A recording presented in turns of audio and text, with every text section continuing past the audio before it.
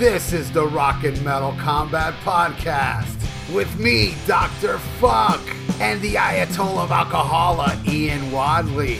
So come on and let's go and enjoy another episode of the Rock and Metal Combat Podcast! Well, alright, it's me, Dr. Fuck, from the band Thrasher Die and the band Combat, and with me today, as always, is... Alright! Yeah!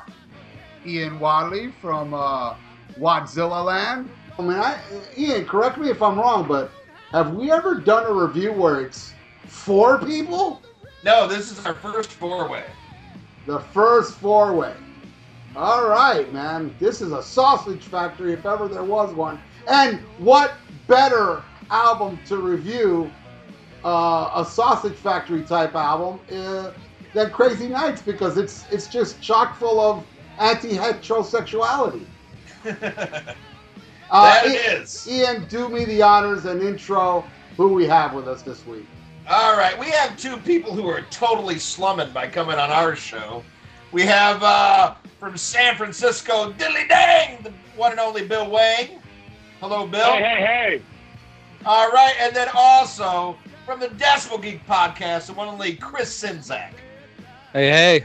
Woo! This is going to be a marathon. There is going to be bloodshed. This is going to get nasty. I have a feeling.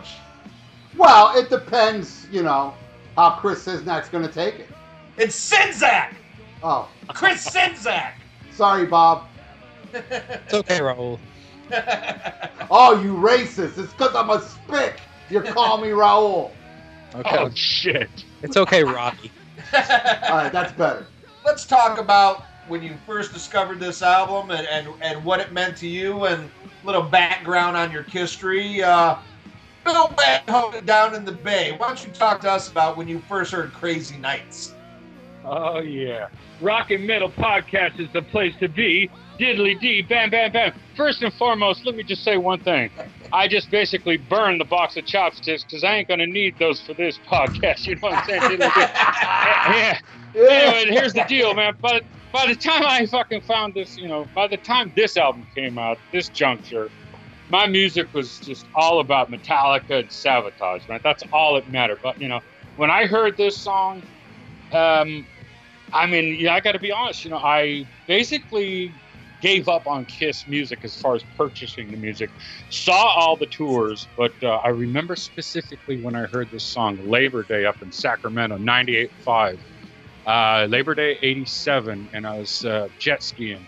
And this came on the radio, new single, about a month away from the release, Crazy, Crazy Nights. I stopped what I was doing, I laughed, and then I cried. Chris Sinzak. I like this album. This album, and it's fun. It's interesting that Bill mentions where he was at with what he was listening to when he discovered this album, because I really think the environment and where you're at, where your head's at musically, affects what you think of certain albums, and that's probably the case for this one. This album was my gateway drug into being a Kiss fan, which most people would probably be like, what? I guess I was about 11 years old when this came out, and I was into, actually Poison was the band I was into at the time, which is not much. That explains a lot. It does, I know. And Bam. yeah, so I was into a lot of the hair metal stuff at the time, not even the good stuff, but I was into that, and then I saw a video from this album, and we'll get into that as we go song by song. And I don't know, I kind of dug it at the time, and I don't know, I just got into it this way. But I don't love everything about this album, but this album also holds a special place because it's what got me into Kiss, so I kind of have to give it some credit for that. All right, Ralph Vieira. I think where Chris's head was at was like at a glory hole.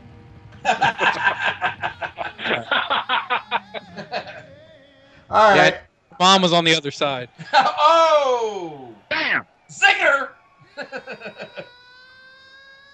That hurt. That's what your mom said. Oh! Man. Oh, he's on fire! God damn it. Why did I have to take an oxy tonight of all nights? I can't come back. This damn Peter Sisno. Oh,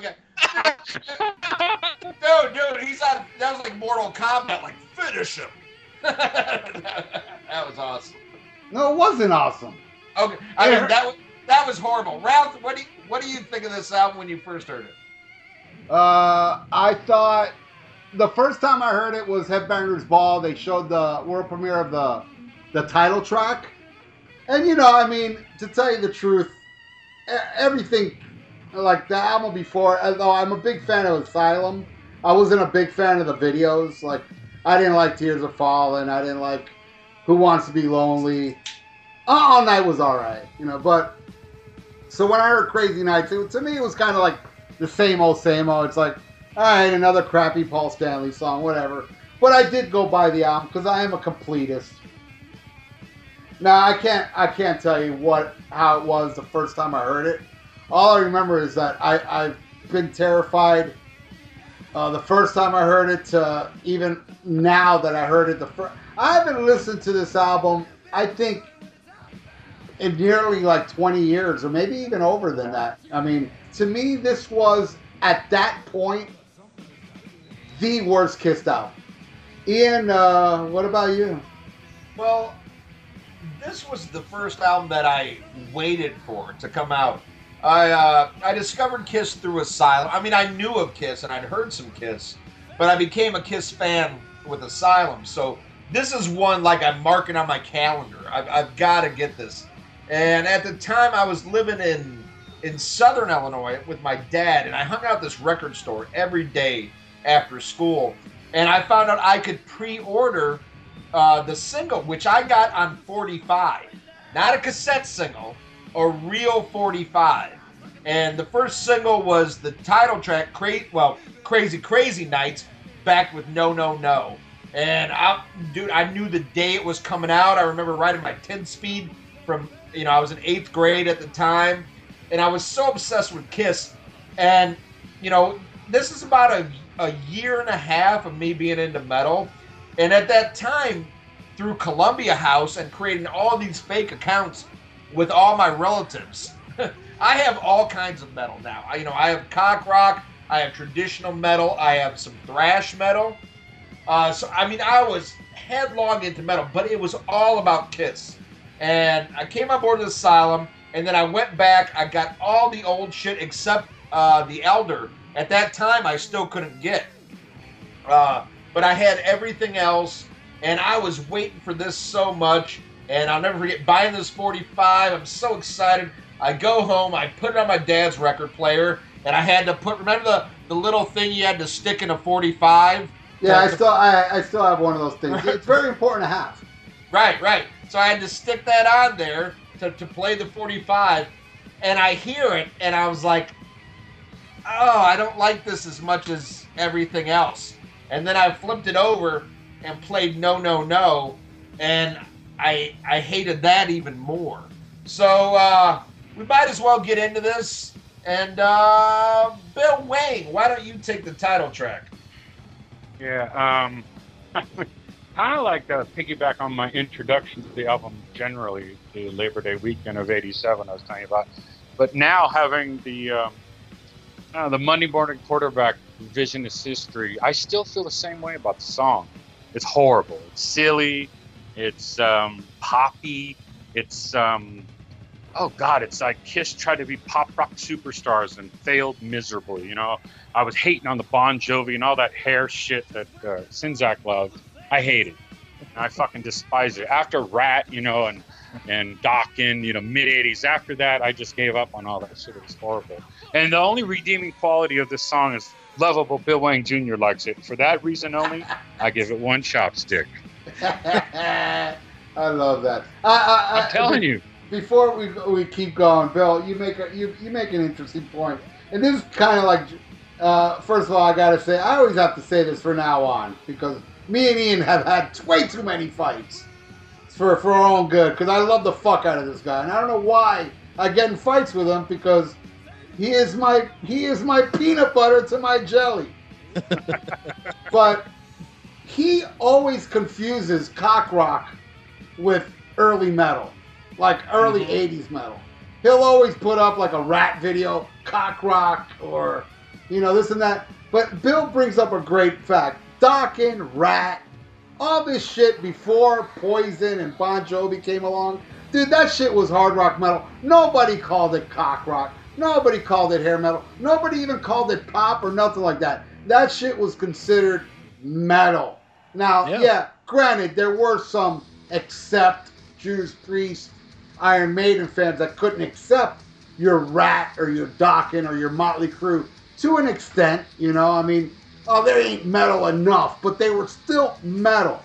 Now, American metal. Exactly, and then you go to Lick It Up. You go to fucking Creature of the Night and shit. I really don't like Animalize, but I would even say Animalize was not cock rock. You know, it was metal. It was metal.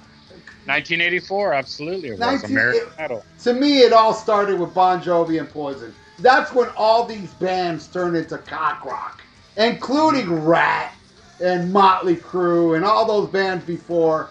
I'm a little fucked up. Hey, for the first time, I'm fucked up with all you guys because I know everybody's fucked up on something, right? Yep. Damn right. Chris, what are you drinking? Yeah, I'm drinking Jekyll Brewing Southern India Pale Ale. Awesome. So you are our guest. So I guess we'll throw it to you about what you think of the title track, and you better like it, you son of a bitch. As catchy of a song as you're gonna get, even in 1987. Paul Stanley's got a great vocal on it. Yeah, the lyrics are cheesy, but I mean, for younger fans like me at the time, that's what we were into at the time. I will say my criticism of the song: the rhythm guitars are way too low in the mix, and that's I can't even remember the big word because I've had too much to drink. But that's symptomatic of a lot of Paul's songs on this album. Paul was wanting to be a pop star at this time, and some of his songs suffered because of this. But I will say, Bruce Kulick has a really good solo on this song, and it's actually one of those solos you can kind of hum to yourself. So I dig the song. I think it's a cool song. You know, I gotta say, Ian, can I talk about the song now, or do you want to go? No, go ahead. All right. I feel like the problem with this song is that a really good song is really low in the mix on this one. I guess that wasn't funny. Tip your waitress. Try the veal. All right. Yeah. Thursday. This is like, please like us, you know. And I think here's the thing that I don't know how old I know Bill's more my age, where Ian and Chris are a little, you know, they were younger back then. But Kiss was really not doing well, even as everybody always talks about. They were selling millions in the 80s and this and that, which is true. They weren't suffering. They weren't suffering sales-wise, but dude, their tours were not. They were not sellout tours. Let me put it this way: it wasn't until Hot in the Shade, of all albums, that they started really selling tickets. And Slaughter helped out that. Yeah, and Winger and Faster Pussycat. But hey, Wasp didn't help Asylum. Ted Nugent didn't help Crazy Nights. I went to all those shows, and it wasn't gonna help anybody in 1987. Well, that's true. You got. He helped the NRA. But this album is this is where Gene really fucking didn't give a fuck. And I disagree. I disagree too. That's because both you're young.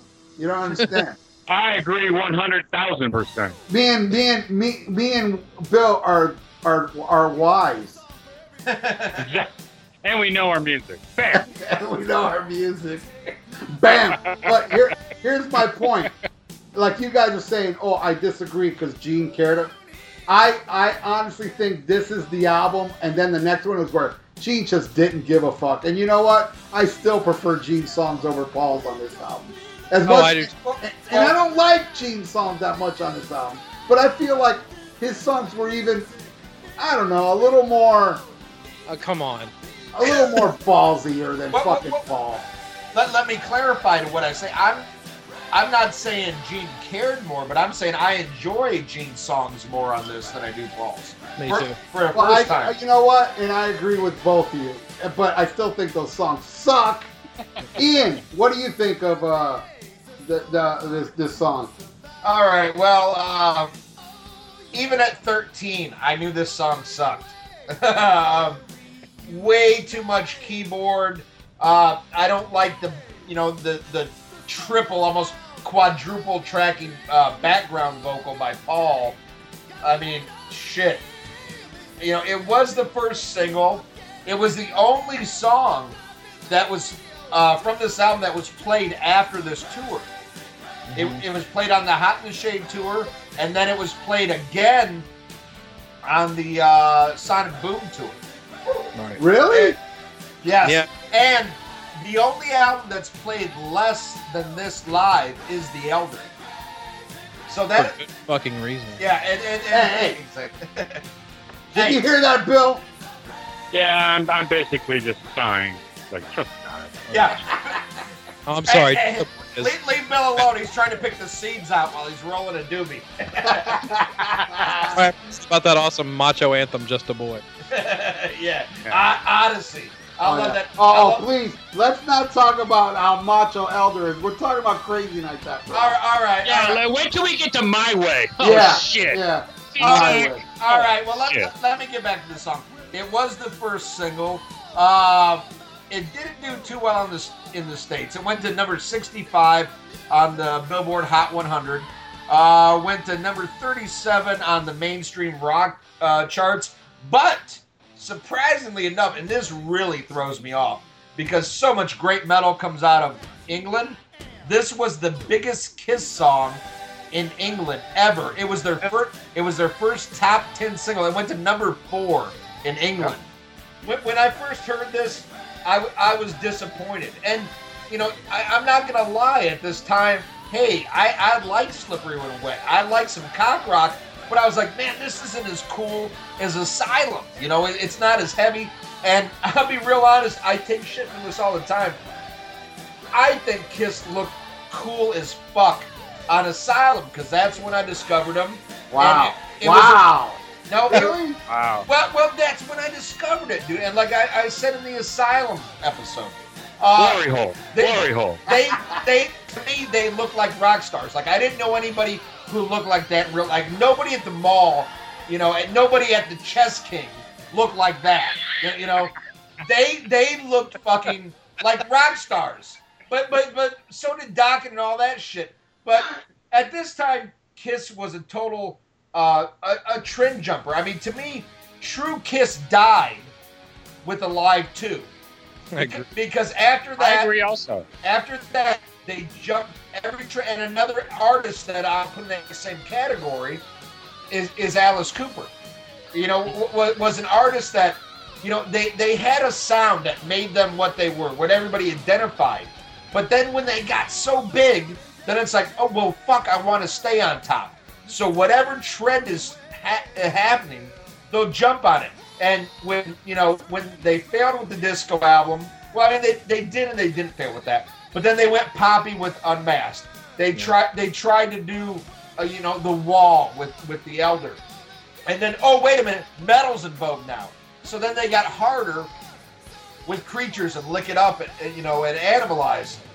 And then, hold on now, it's getting a little bit more Pretty Boy and Simple Riding. They did that with Asylum and this. And, like Cooper did the same thing. Like, he went cock rock with Constrictor, and shit like that. So it's like these bands that they get somewhere, and you can say the same thing with Metallica. They have a signature sound, but then when they reach that peak, like, oh, wait a minute, something new has come along. We have to sound like this. And it would take years before Kiss would come back to it. And even though everybody hates the album, Sonic Boom is more Kiss playing Kiss-like. I mean, granted, the songs aren't that strong, but it sounds more 70s Kiss-like than anything else. So they're chasing trends. And that's what they do. I call this album Kiss Jovi, because that's what it is. It's them trying to, like, okay, we're going to have keyboards. It's going to be all about the chorus. We're going to use a glossy producer. And still, at the time, I didn't like it as much, but I couldn't admit it because they were my favorite band. But we've talked enough about this fucking song. Let's go on to the next one. Bill Wang, I want to hear your hatred for I'll fight hell to hold you. You're going to hear it, but just real fast, let me go off script. I'm with Ralph. Maybe not necessarily of when Asylum came out in '85. I did see the tour, Wasp open. Nice. But looking back in a retrospect aspect, in Monday morning quarterbacking, I'm starting to really dig Asylum. And we're talking the last 5 years. So that being said, number 2, I'll fight to hold you. I'm going to be quite honest here. One of the few decent songs. I like the riff, and I like the story of the evolution of the riff. There's been Bruce Kulick has stated in a couple of interviews just the difference of the different sort of riffs or whatever. It's one of my favorite songs on the record, but it's still only getting 2 chopsticks. So there you go. All right, Chris Czynszak. I think it's definitely the most complex song on the album, especially writing wise. The riffs are good throughout the whole thing, especially like the build up on the pre-chorus and the pre-solo. Some really good guitar playing on this song. It's definitely not Bruce's greatest solo, but it'll work. But it is to him kind of just showing off. The outro solo that he plays at the end of the song is really good. Lyrics are cheesy, just like the first. The lyrics are cheesy through pretty much all of this record. Let's be honest. But then again, it's Kiss. I mean, fuck. Look at the stuff they put out in the '70s. It was cheesy too. Eric Carr has great drumming on this song, and I think this may be. Yeah, I guess I'd say this is probably, in my opinion, Paul's best song on the album, because he wasn't taking a stab at radio with it. So I think it's the most honest Paul song on the record, because most of Paul's stuff on the record I don't like. All right, Ralph, what do you think? You know what? And it's gonna sound weird me saying this, but I really hate this song. Especially that that part. Yeah, I love it. I just don't like it. It grates on me.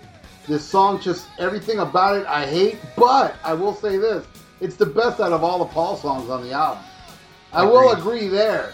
I mean, line this up with we'll get into those songs later. Yeah. All the other songs, I think this is the best out of the batch of Paul tunes on here. But I really don't like it. But I mean, I have one positive thing to say about it. It's the best of all the Paul tunes. That's all I got to say. Ian? All right, well, it's cheesy, it's light in the loafers, and I love it. To me, it's just a good 80s song.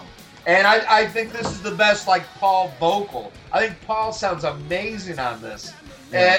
And one thing I find funny about this is his lyric in the song, where he's like, no river too deep or mountain high. Motown. Yeah, which is totally, the not Donna Summer, what's her name?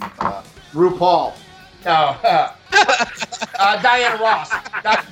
It's the Diana Ross song, No River Too Deep, Mountain High. But what's funny is on the next album, Little Caesar was called, what was the original name of Little Caesar? It was, Shit. Ain't That Peculiar? Yeah, and Gene Simmons said, no, because that's a Marvin Gaye song, and people think it's Marvin Gaye. I'm like, well, here Paul just did fucking Motown. But of course, Gene's not going to tell Paul shit at this time because he's not there.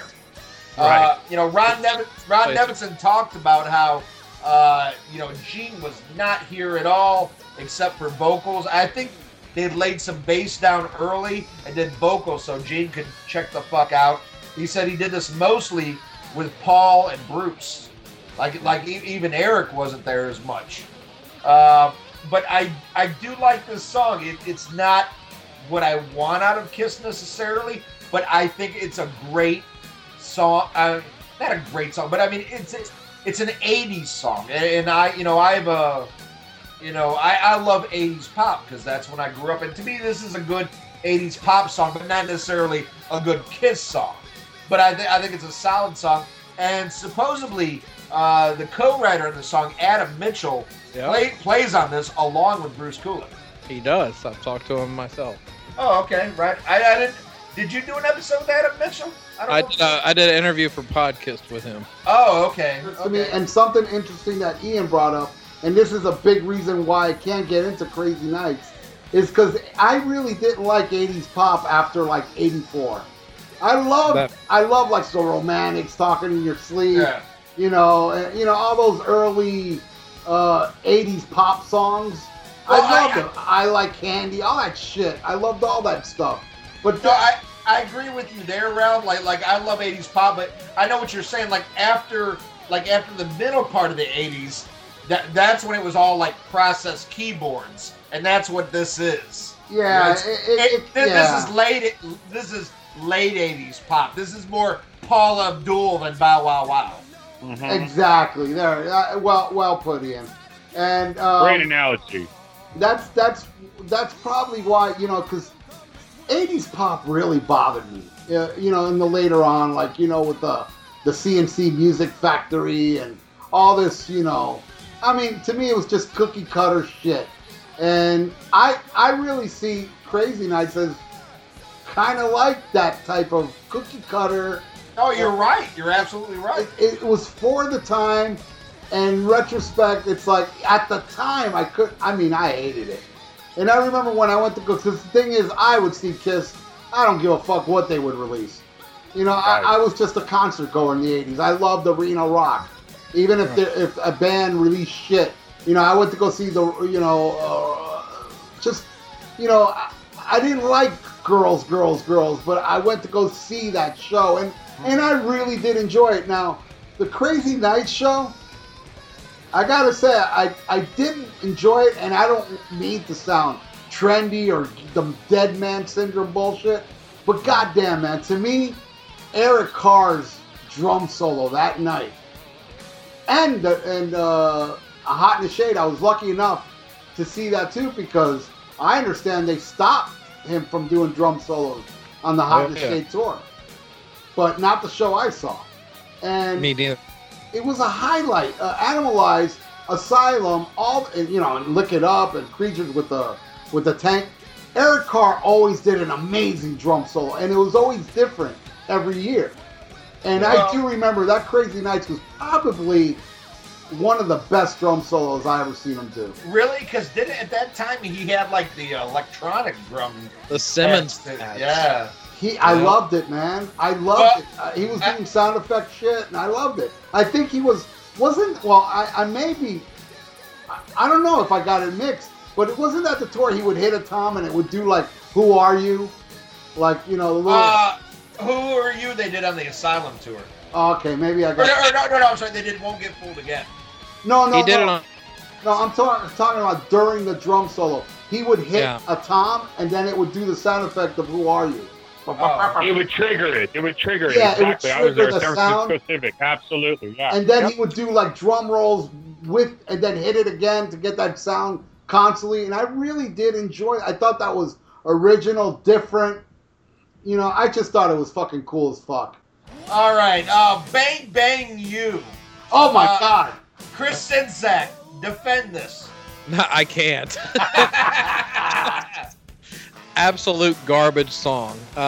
There's a fine line between cheesy and fucking terrible, and this song doesn't just cross it, it takes a plane over it. It's the counting lyrics are retarded, the synth keyboard part during the chorus is pathetic, and the riff is basically pedestrian. Referencing Love Gun in this song is the equivalent of me looking at a kid's finger painting project and saying it looks like the Mona Lisa. It's a generic solo by Bruce Kulick. There's nothing good to say about this song, but I don't know why, and let me see if my psychic powers are working. Something tells me Ralph likes this song. Oh, good fucking... What, man, you gotta stop drinking that shit, dude. It's warping your mind. Are you All right, Ralph, what do you think? And this is like one of the songs that actually made the set list. I remember seeing it that night. Oh, yeah. Yeah. I have a bootleg from this tour, and it's on it. I was like, you gotta be sure. Yeah, they played it the night I saw it too, and I was like, no, dude, Chris, no. Yeah. Maybe the second worst song, in my opinion, on the album. I'll even take the title track over this shit. This shit is so bad. 1, 2, 3, 4. And it's Paul Stanley, like, you know, one thing, and I know I'm going to get a lot of shit from this, from all three of you, and, well, maybe not Bill Wang, but I feel like Paul Stanley has to be the most overrated frontman in the history of fucking rock and roll. Now, No way. Wait. Let me finish. Let me explain. I feel Paul Stanley is very entertaining live when he ain't talking. When the guy's like running around and dancing and prancing. I mean, some of it's just too fucking gay for me, but some of it's really cool. Like, he does some good jumps and, you know, he gets into it, and I dig some of it. But man, when he talks between songs, and to me, like, the way he sings Bang Bang You is what I just can't stand about the guy. That tone and that voice, like 1, 2, 3. It's like, look at me, I'm fucking cool. Ooh. And then the nurse like gets my 501Gs and you know what I'm saying? It's like so bad. It's like, please let me be David Lee Roth. It's pathetic, and Bang Bang You epitomizes Paul Stanley to me as a frontman talking. And then now Paul Stanley's a fucking preacher. People! I mean, have you guys heard, let me get this off my chest. Have you guys heard this? Oh, yes. Oh my God. And to think I've seen so many people say the best frontman ever is fucking Paul Stanley. I'm like, you gotta be shitting me. This is one of the worst ever, man. I would put him up there. Well, I will tell you this, the guy is scripted.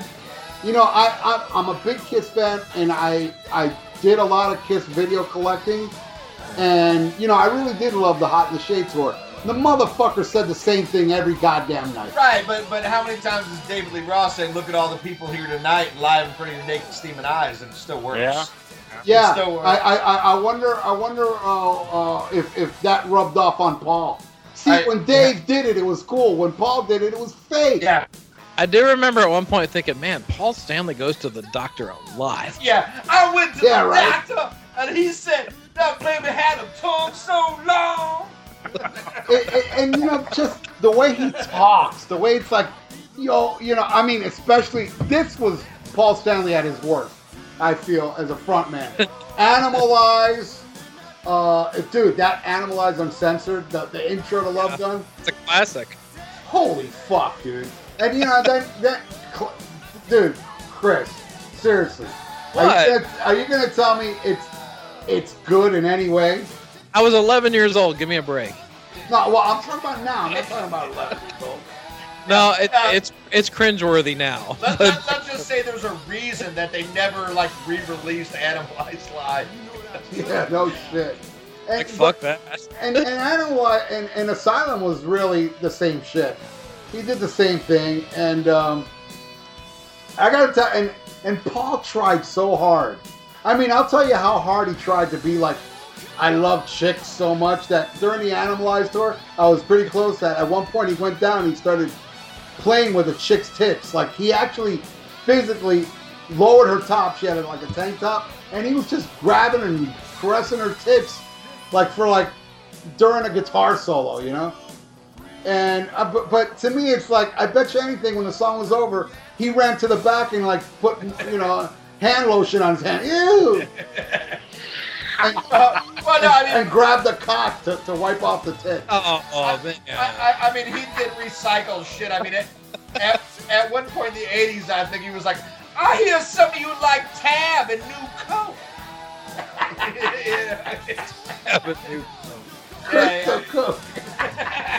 I hear some of you like Crystal Pepsi and Zima. You know? Bang Bang You. I'll take Sonny and Cher's Bang Bang My Baby Shot Me Down over this pile of shit any day. Possibly one of the worst songs ever written. 2 words come to mind: silly and dumb. I'm telling you, this gets 0 chopsticks. It has no redeeming value. It's absolutely rubbish. So we're unanimous on Bang Bang You. All right, well, let Pretty me say much. a little thing here. Bang Bang You, according to Paul Stanley, says, this is a classic story about boys and toys. And it was only performed on the Crazy Nights tour. Thank fucking Dave. Yeah, Bang Bang You. That shit is fucking horrible. And I'll take the next song, which is No, No, No. Now, this is one, like I said, this was the B-side that I had on the 45. And while I wasn't crazy about Crazy Crazy Nights, I really hated this song. And it went through a couple different gestation periods. At one point it was called Assume the Position. And at another point it was called Down on All Fours. I mean, classic Gene types. Typical Gene. And this was based off a Bruce Kulick riff. And him and Eric Carr wrote this, and Carr was like happy to play, like the double bass and everything. And then Gene came in and said, "No, hold on, let me dumb this shit down." Right. But I will say, this is Kulick says this is his favorite song that he did with Kiss because he said it's fast, furious, and it features me a lot. And in hindsight, this is one of my favorite songs on the album. I fucking love it. It was only played on the Crazy Nights tour. Like I said earlier, the only one that survived to live another day was Crazy Crazy Nights. Yeah. But I hated this song at first, but now, like, listen to it with my musical taste and definitely are heavier. It's like, oh, this is... I listen to it now, and yeah, there's a lot of, like, Van Halen ripoff, guitar-wise, drum-wise. The lyrics aren't the greatest, but to me, it's far more what I want out of Kiss than what you hear on the rest of the album. No, No, No is borderline my favorite track on this album. What do you think, Chris Czynszak? Wow. Okay, we differ on this song. I knew it. Yeah. I think the Bruce and Eric Carr jam at the beginning is okay. It's nothing earth-shattering, though. It's definitely... It's like, okay, what's Van Halen doing? Let's try that. I think that leads into basically what I would consider one of the worst songs in the entire Kiss catalog. Wow. The music isn't that bad, but Gene's lyrics, delivery, and the more boring than boring chorus absolutely ruin the song. And it honestly sounds like he was searching for words and random cliches that just rhymed and said, that'll do. And Gene's, the only positive I can take away from this song is Gene's bass sound. And I guarantee that this must have been an argument between him and Ron Nevison because the bass is like the loudest thing on the whole song. Other than that, I think the song blows. I like what you said. It reminds me of the back picture of the sound because you see Bruce Kulick grabbing his guitar like somebody's going to take it away and give it to C.C. DeVille. And it looks like C.C. DeVille's guitar. All right, Bill Wayne, what do you think of No, No, No?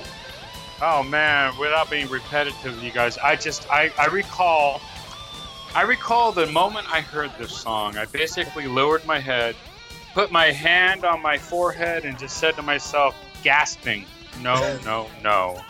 And the only redeeming quality of this song is Bruce's cool solo. I like it. So for that and that only, I'm going to give it at least one chopstick. Oh, wow. All right, a positive note. Ralph, Yeah. I mean, there are a couple, I must admit. Ralph, why don't you come out of your summer coma and tell us what you think? All right, I don't know if you all know. I'm sure Mr. Bill Wang, because I love Mr. Bill Wang, and I know he knows this about me.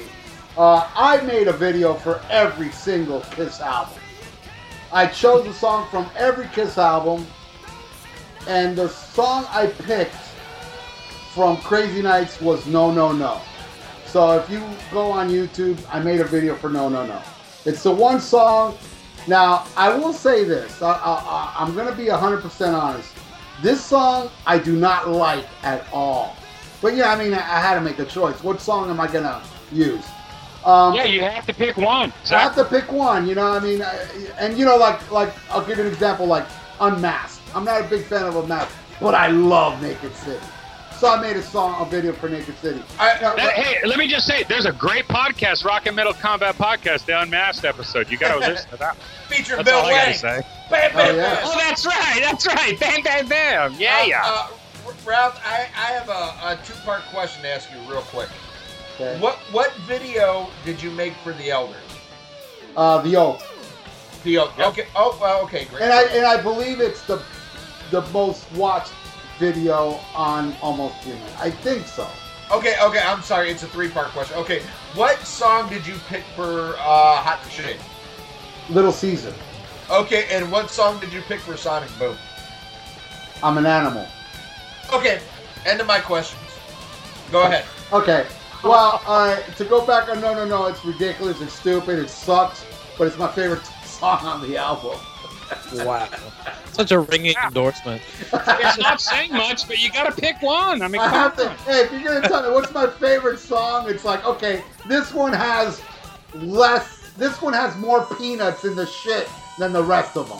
Like, exactly. Like, I picture Ralph with like dishwashing gloves, actually picking the turd out of the toilet and putting pledge on it. You know, like, okay, you win. Oh, you Hey, not to suck your dick, Ralph, but 4 million people have watched him, baby. Bam. Oh, that's right. I'm happy to announce. Thank you for bringing that up, Bill. You're very welcome, sir. My channel just passed the 4 million mark, and this is the crazy thing, Bill. I don't know if you noticed this. It hit 4 course I million. know. It hit 4 million in the morning, like while I was Right. at work, and then later on at night when I went to show people, hey, my shit passed 4 million. It was at 4,002,000 in like 3 hours later. It got like Bam. 2,000 views like in hours. Oh, Diddly D. Silly. Uh, Diddly-dee, bam, bam, bam. All right, Bill Wang, you sound hot. Why don't you talk about Hell or High Water? Sound hot? I'm hot as fuck. You know, you partied and drank beer with me. Mrs. Wang, am I hot? Hello. Anyways, number 5, Hell or High Water. Well, here we go again. It's one of the very few decent songs. I like the chorus. Bruce, I dig the solo. It's a decent song. You know, of all these songs of basic crap, it's one of those songs that's like, yeah, okay. I mean, this week I've been reflecting on it. And to be quite honest, it's been over 2 decades since I actually sat there and listened to the whole album. But I think this is one of the decent songs, and but it's not going to go above 1 chopstick. So I give it 1 chopstick, and that's about it, man. All right, Chris Senzak, Hell or High Water? Hell or High Water. Oh man, I love this song. I really do. I think this is one of the. Obviously, you know, Gene has got basically like a bookmark issue here with from I Love It Loud from Creatures through Unholy from Revenge. You know, there was kind of like a desolate period there for him. Of course, he was making really horrible fucking movies.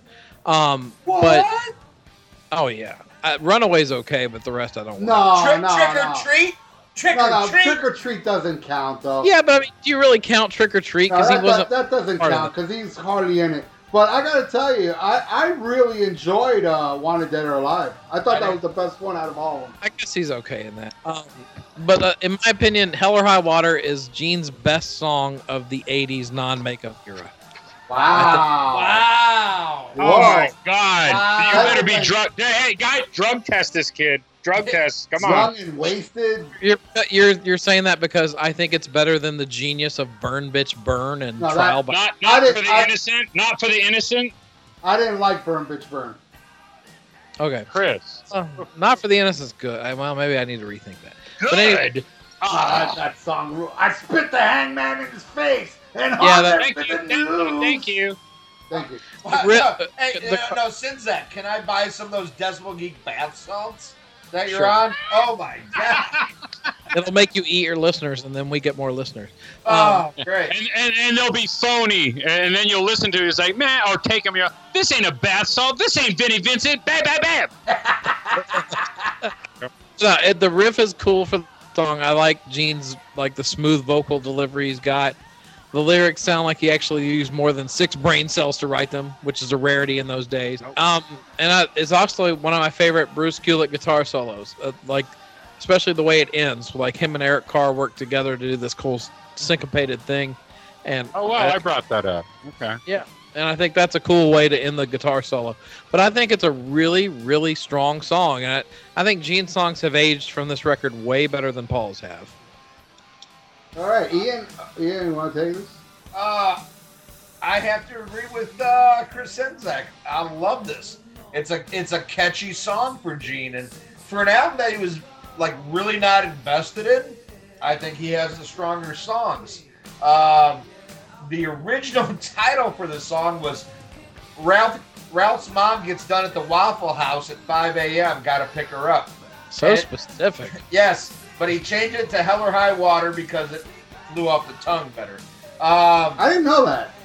Yeah. That's interesting. But I love this song. Was it like me, Ralph Vieira's mom? No, it was a little bit more ambiguous. Ralph Macchio? Yeah, it just said Ralph. Okay. Ralph. She's not into the Waffle House. She's more into IHOP because she IHOPs out in everybody's bed. My mom's a fucking whore. My mom doesn't know how to say no, no, no.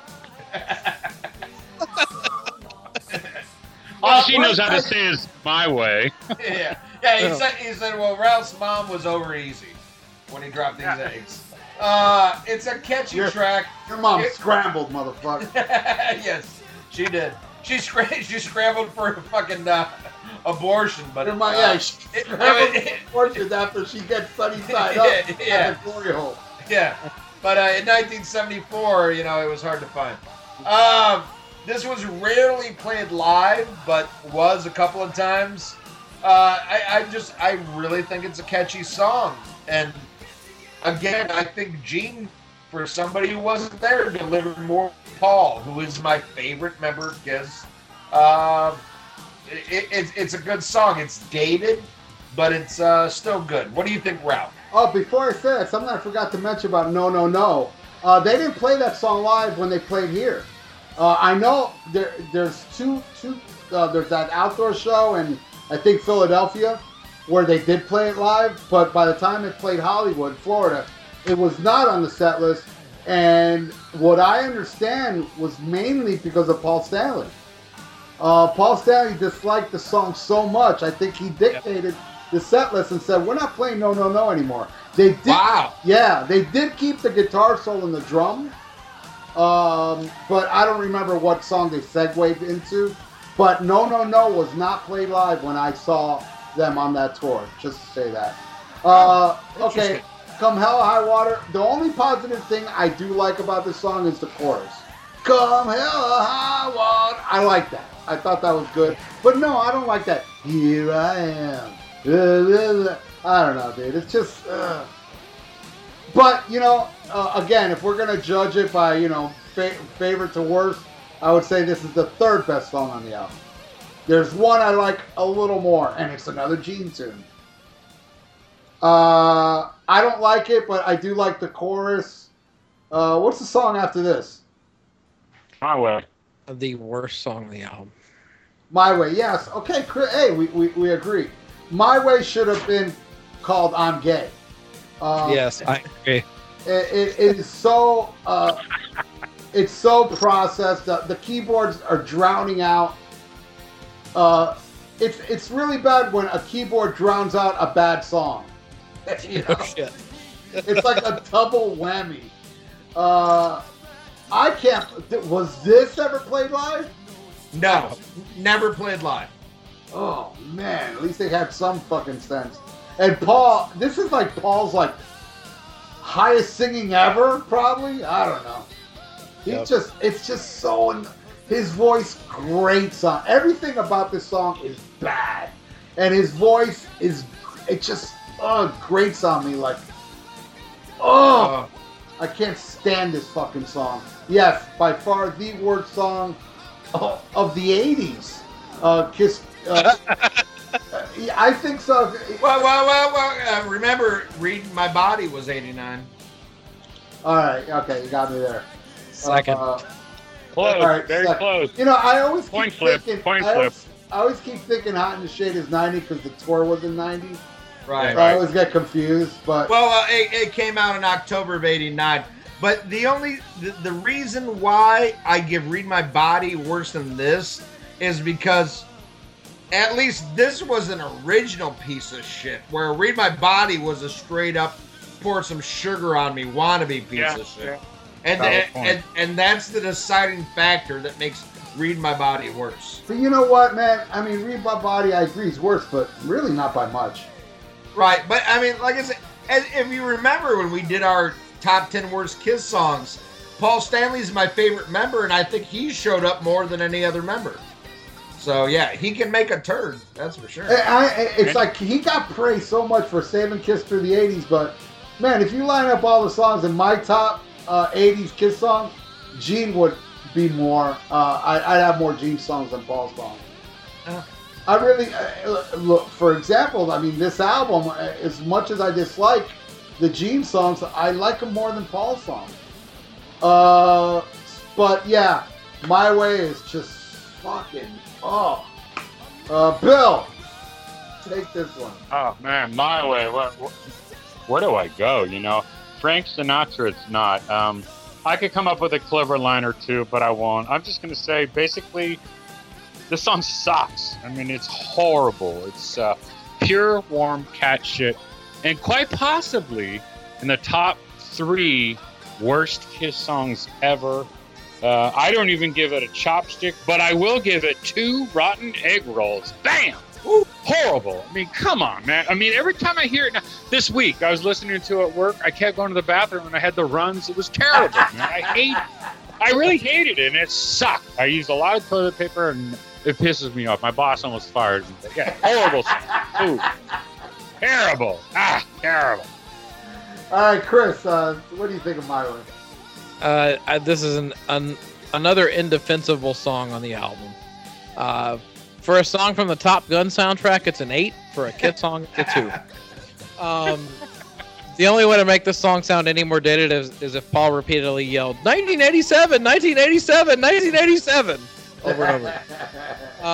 There's way too much keyboards and not nearly enough guitars.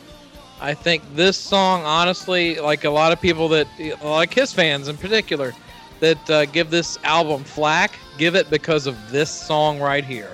This song is horrible, and the only purpose it would serve is a movie soundtrack or the intro music to Tony Robbins coming to give a motivational speech. Ooh, Nice. Good one. I gotta say this. You brought up an interesting point, and you may be right, Chris. When it comes to this album, gets a lot of shit because of My Way, but in my case, no, man. In my case, I think My Way was so bad that I kind of blocked it out of memory and just thought, man, this album sucks. So I actually like sat down and listened to My Way, and like acknowledged it, and that's when it finally dawned on me, like, wow, you know, this is like, it took, you know, I already hated the album before I realized how shitty this song was. Ian, what do you think? Holy shit. Well, I like Chris's analogy, like, oh, this is a Top Gun 8. But this is more like off the soundtrack of Short Circuit 2. I mean, this is really bad. And like hardcore Kiss fans know, there was an issue with Creatures of the Night where one side was Creatures of the Night and the other side was John Cougar Mellencamp's Right. American That's true, Fool. yeah. Well, That's right. well, when I thought this, they had an issue. Like when I flipped it over, it was Taylor Dane. Yeah. Because this shit is fucking horrible. But, you know, Chris brought up earlier that at this time, you know, Paul was so desperate. I mean, you know, a lot of Kiss fans know at this time, they came off like they were huge, but they were broke. There was all these problems. And Paul was trying to write all these songs and sell them to other artists. And this totally sounds like he's trying to write something for, I don't know if it's Liza Minnelli, Taylor Dane, or fucking, you know. Or the people that created the show Small Wonder. Exactly. You know. No, this is unforgivable. Like I said, this is probably I can't remember what I picked as my second worst Kiss song, but I want to say I picked this. I could be wrong. But I give Read My Body a nudge over this, but this is like unforgivable. And, you know, as a song coming from my favorite member of Kiss, it really breaks my heart. This is a total piece of shit. Let's go into the next song. Look what the cat dragged in. Yeah. The next song is When Your Walls Come Down. Oh my God, is this lame. It's like, this song totally fucking sucks, and this song is really repetitive, Oh, yeah. and That's right. Yeah, I forgot about that part. Yeah. Only Chris Czynszak could defend this. And Oh, it's horrible. It's about time someone brought that point up. And yeah. When your walls come down and you quit Honestly, trying. Listen, I honestly think they made My Way the last song on side 1 and When Your Walls Come Down on the first song on side 2 because it's like we have to break the shittiness up because the only way it would work. This is Paul Stanley writing a Gene Simmons song. Oh, that's good. I like that. I tend to disagree with that. Well, the lyrics are horrendous. He's fucking quoting nursery rhymes. I mean, give me a break. Yeah, but come on, I'm alive. Come on, Paul's as guilty as Gene. Oh, I agree with that. But it's Bang you, hello. That's true. Musically, it's not that bad, but the lyrics completely ruin this song. It's just and the whole thing is fucking retarded. Oh, The one thing that sticks out. Oh, I'm sorry, Chris. Are you done? Yeah. What else can I say? Okay. Yeah, I didn't even finish, but I'm done. Yeah, I know. It's like let's all give a half-ass review to this one, since it is half-ass. But the one thing I remember more than "and" was the way when it fades out where he goes, "Here, kitty, kitty, here, kitty, kitty." Oh my God! It's Horrible. Even at 11 years old, I thought that was retarded. Fucking Yeah. CC DeVille laughs at that. What I love though is they rarely played this live, and they said the song did not come out well when played live, so it was only played a couple times. Like this song didn't come out well in the studio. Yeah. Ron Nevison was like, "Don't ever play this." Yeah, exactly. Yeah, right. Ouch. God damn, Bill. All right. Oh man, I mean, where do I go? You guys hit all the fucking right nerves. Okay. I mean, Bill Wang ain't gonna give this a chopstick. He's gonna give this Chinese drywall. yeah, right. Up the, you know what? Up the rear door. But it's not a very good song, and actually, it sucks. And I gave it 0 chopsticks, and bam. I mean, it's a simplistic explanation of the song, but it's, I mean, what more can I say? You guys hit all the right, points. It's horrible. It's terrible. And it's embarrassing. It's terrible. It's horrible. All right, well, Wayne, you're on a roll. Why don't you take the next one, which is Reason to Live? All right. I'll be glad to. Okay, so this came out in 87. Rewind 2 years prior. Foreigner. I want to know what love is. I mean, come on. Talk about ripoff. This is a total ripoff. The song is pathetic. I hate it. The keyboards, it's like, wait a minute. Is this Kiss? Is this Kiss? What are these keyboards? What are you doing to me? Pathetic, terrible.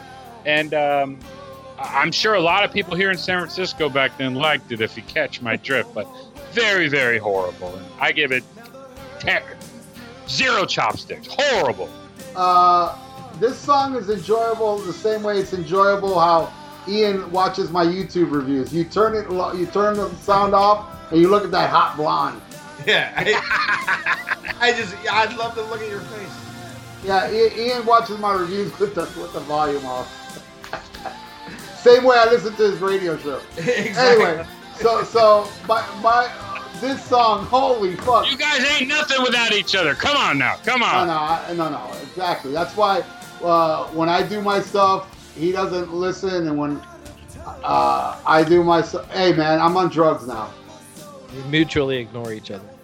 Exactly. That's why it works. That's why the Rock and Metal Combat Podcast is the place to be, Diddly D. You know what I'm saying? That's how me and Ralph keep the magic alive.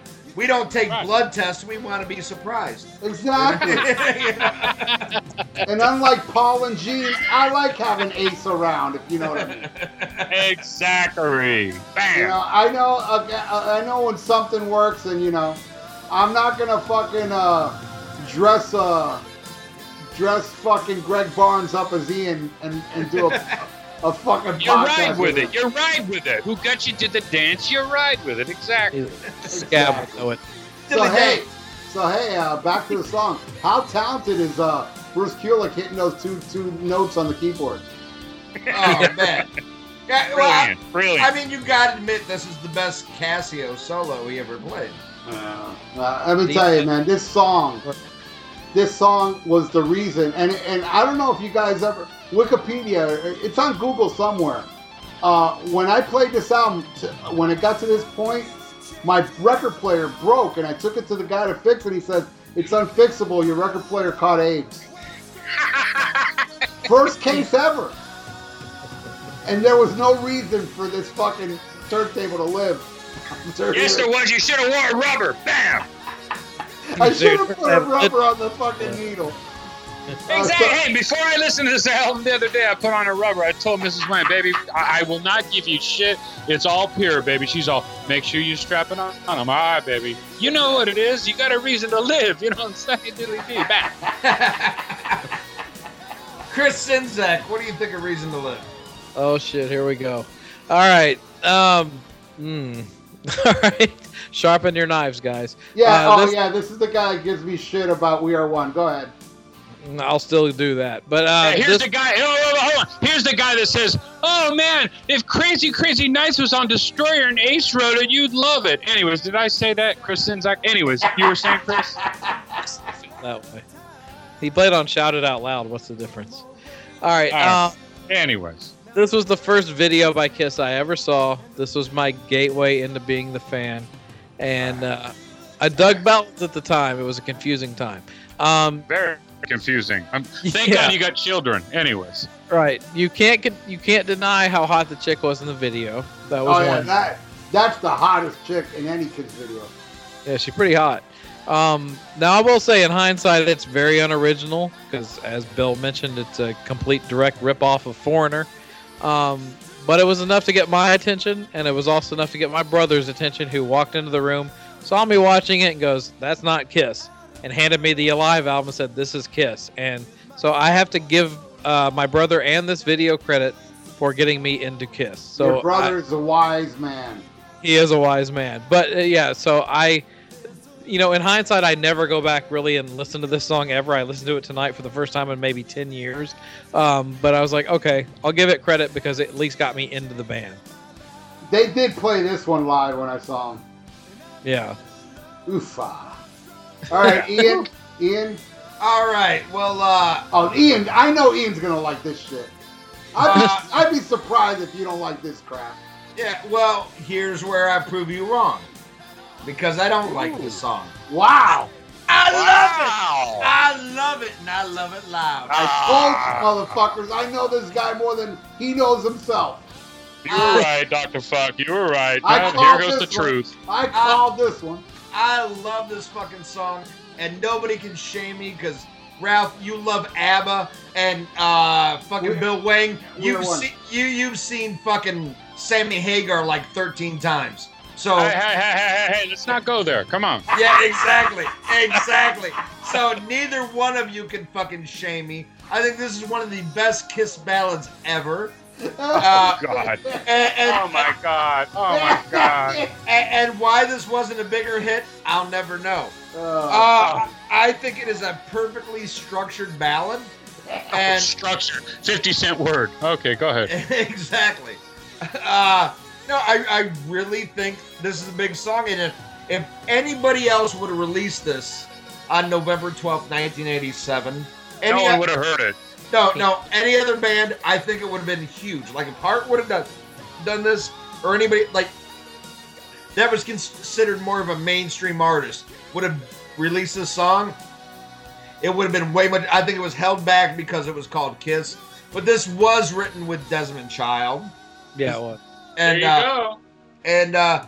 But I think it is a great song. It was the second single off the album. It made it to number 64 on the Hot 100, but number 34 on the hard rock charts. It was all over MTV. And it was all over MTV. MTV, I got to tell you, Dial MTV, this video is number one for a long time. Long time. Yeah. Mercury Records was calling in every 5 minutes. That's why. Exactly. We know that now. Yeah. Yeah, right. And me. No, seriously, all seriousness, I really do love this song. I think it's a great ballad. And I'm going to go a step further. I fucking love the lyrics. I think the lyrics are inspirational because, you know, what it said, like, don't get wrapped up, don't end your life over some fucking chick. In all seriousness, because there's a lot of people like, oh God, I'm going to kill myself over this girl. And this song is telling you, like, hey, everybody has a reason to live. Like, this might not be a great Kiss song, but you have a reason to live, and don't base your whole fucking life on some fucking, you know, snatch. You know, because there's another piece of snatch right around the corner, and she might want to bang you. So don't. PSA, totally. Yeah, exactly. Well, I don't know about you, but for me, if breaking up with a chick fits like a glove gets me over a bitch more than this song. Right. No, no, see. Bam. And not for the innocent, too. Yeah. I'll spit that bitch in the face and hang her with the noose. Oh, I want to live. No, fuck you, bitch. Get out of my house. All right. No, in all seriousness, though, I do think that the lyrics are important, and I think it's a solid song. I would much rather hear this than Forever by a fucking long shot. I like Forevermore, and I hate that song. It is dated because of the keyboards, but I think it is a good structured song. And, I mean, it is of the 80s, but I think it's a great ballad. I thought that Peter Criss song on Psycho Circus was better. What? No, are you being serious? No, of course not, man. Okay, thank you. All right. Well, fuck it. Let's go to the next song, which is Good Girl Gone Bad. This song was written by two other people. Simmons changed one lyric and made it his own. I think it's another catchy fucking Gene song. This one was never played live. And I mean, I could see, I mean, Jesus Christ, they were playing way too many songs off this album to begin with. So I can see why this didn't make it. But again, I think it's another strong Gene. I mean, maybe strong is a strong word, but I think it's another good Gene song off this album. And definitely in my top 11. Oh, wait a minute. There's only 11 songs. It's a good song. What do you think, Chris Czynszak? I agree with you. I think it's a cool song. I've always liked it. It is. Let's just say it's filler, but it's better filler than some of the stuff he's done on previous albums. I think the riff is catchy. The delivery of the vocals is good, and I think it's another case of Gene's songs aging better than Paul's songs. Because let's face it, Paul's songs do not age well from this album, especially the "Here Kitty Kitty" type stuff. You know, we can all agree that this is a big myth. That, you know, I mean, it's not a myth. Paul did keep Kiss going because Gene didn't give a fuck. But we all can agree it's a myth that Gene sucked during the 80s. He was good, man. At certain points, he did some really good songs. Mm-hmm. Right? Are you guys done talking about this too? Yeah, go ahead. All right. But, you know, Gene, like I was saying, I think he did a lot of good songs in the 80s, but this ain't one of them. This song sucks. No. This has to be the worst Gene song on the album. Still prefer it over the fucking Paul song, but I don't like this one. I think this is weak, and it's definitely throwaway and forgettable, and I just don't like it, Bill. Man, oh my God, what can I say to add to that? And basically, I totally disapprove of this song, and I hate it, and it sucks, and it gets 0 chopsticks. Thank you. Man. Yeah, that's it. Sorry. Awesome. All right. That's it. It's so short and simple, but I totally disapprove. It sucks. All right, Bill, take the... Wait, what's the next... The next one's the last one, right? No. Next song is Turn We On got the 2 Night. more to go. Okay, all right. Who wants to take this turn? I'll take it. Turn On the Night. This was the third and last single off the album. They made a music video for this that was filmed live in Worcester, Massachusetts in front of 35 excited fans. But they didn't play it, though. This is a song that's never been played live. I know this. Well, that's one that they don't state this in my notes if it's played live. It's never been played live. You know why I know this? Because Bruce Kulick played it live in Puerto Rico or some shit, and he said it. Like, this is a song that Kiss never played live. Well, there you go. It did not chart in the U.S. It charted in the U.K. It only made it up to 41 on the U.K. charts. I love this song. I think it's a catchy fucking rocker. The keyboards are fucking cheesy. But the song itself, I really love. I think it's one of Paul's stronger songs. That's not saying a lot for this album, but I think it is one of the stronger Paul songs. And I still enjoy. I love it way more than the title track. That's for damn sure. What do you think, Chris Czynszak? Well, this is one of those that was written by Diane Warren, who would go on to write a ton of hits for Aerosmith and other artists. This was definitely an attempt at a radio hit. I still do not understand why this was not a radio hit. Whether you guys like the song or not, you may think it's a complete turd. You can tell that the way it was written to be a big hit on radio. It's not an amazing song or anything, but I do think it's damn catchy, and it will get stuck on your head. And I think Bruce has a pretty memorable solo in it. It's one of those that sticks out to me. The video is horrible, but I do think the song itself is a good, catchy radio type song. But I could kind of take it or leave it. I don't think this is one of the standout songs from the album, but I also think that it should have been it probably should have been a radio hit, but maybe the name Kiss actually hurt them at this point. I believe that was the same problem with Reason to Live. I think the name hurt it when it was a strong song. Well, it didn't really do jack shit on Dial MTV compared to Reason to Live, you know. All right, okay, I'll take it. No, I don't like this song. The Hot Blonde is in the video again, but the video really disturbs me because the Hot Blonde gets an axe and fucking chops into the mixing board, and you still hear this song playing. So that pissed me off too. So this video pisses me off, and as much as the song does. No, I'm sorry, I don't like this one. It's just schlock, man. I don't know, man. I never recall this being stuck in my head, ever. It doesn't sound like a catchy tune to me, but then again, I mean, Chris Czynszak has his opinion. It's Chris Czynszak. Ralph's enunciation is perfecto now with the Czynszak. I was on Talking Metal and I fucked up Czynszak's name. Anyways, it's a hard name to pronounce. He's like Ace Frehley. He enunciates the shit out of that name. Well, I know the song is not nearly as catchy as Poser Holocaust, but it is what it is. Oh, now that's personal. And by the way, we don't have a song called Poser Holocaust. But they do have a song called Jaws 4. This time it's personal. And that song gets stuck in everybody's head. All right. Well, okay. All right. Yeah, I admit it. Thrash and I can never write something as genius as Turn on the Night. You got me there.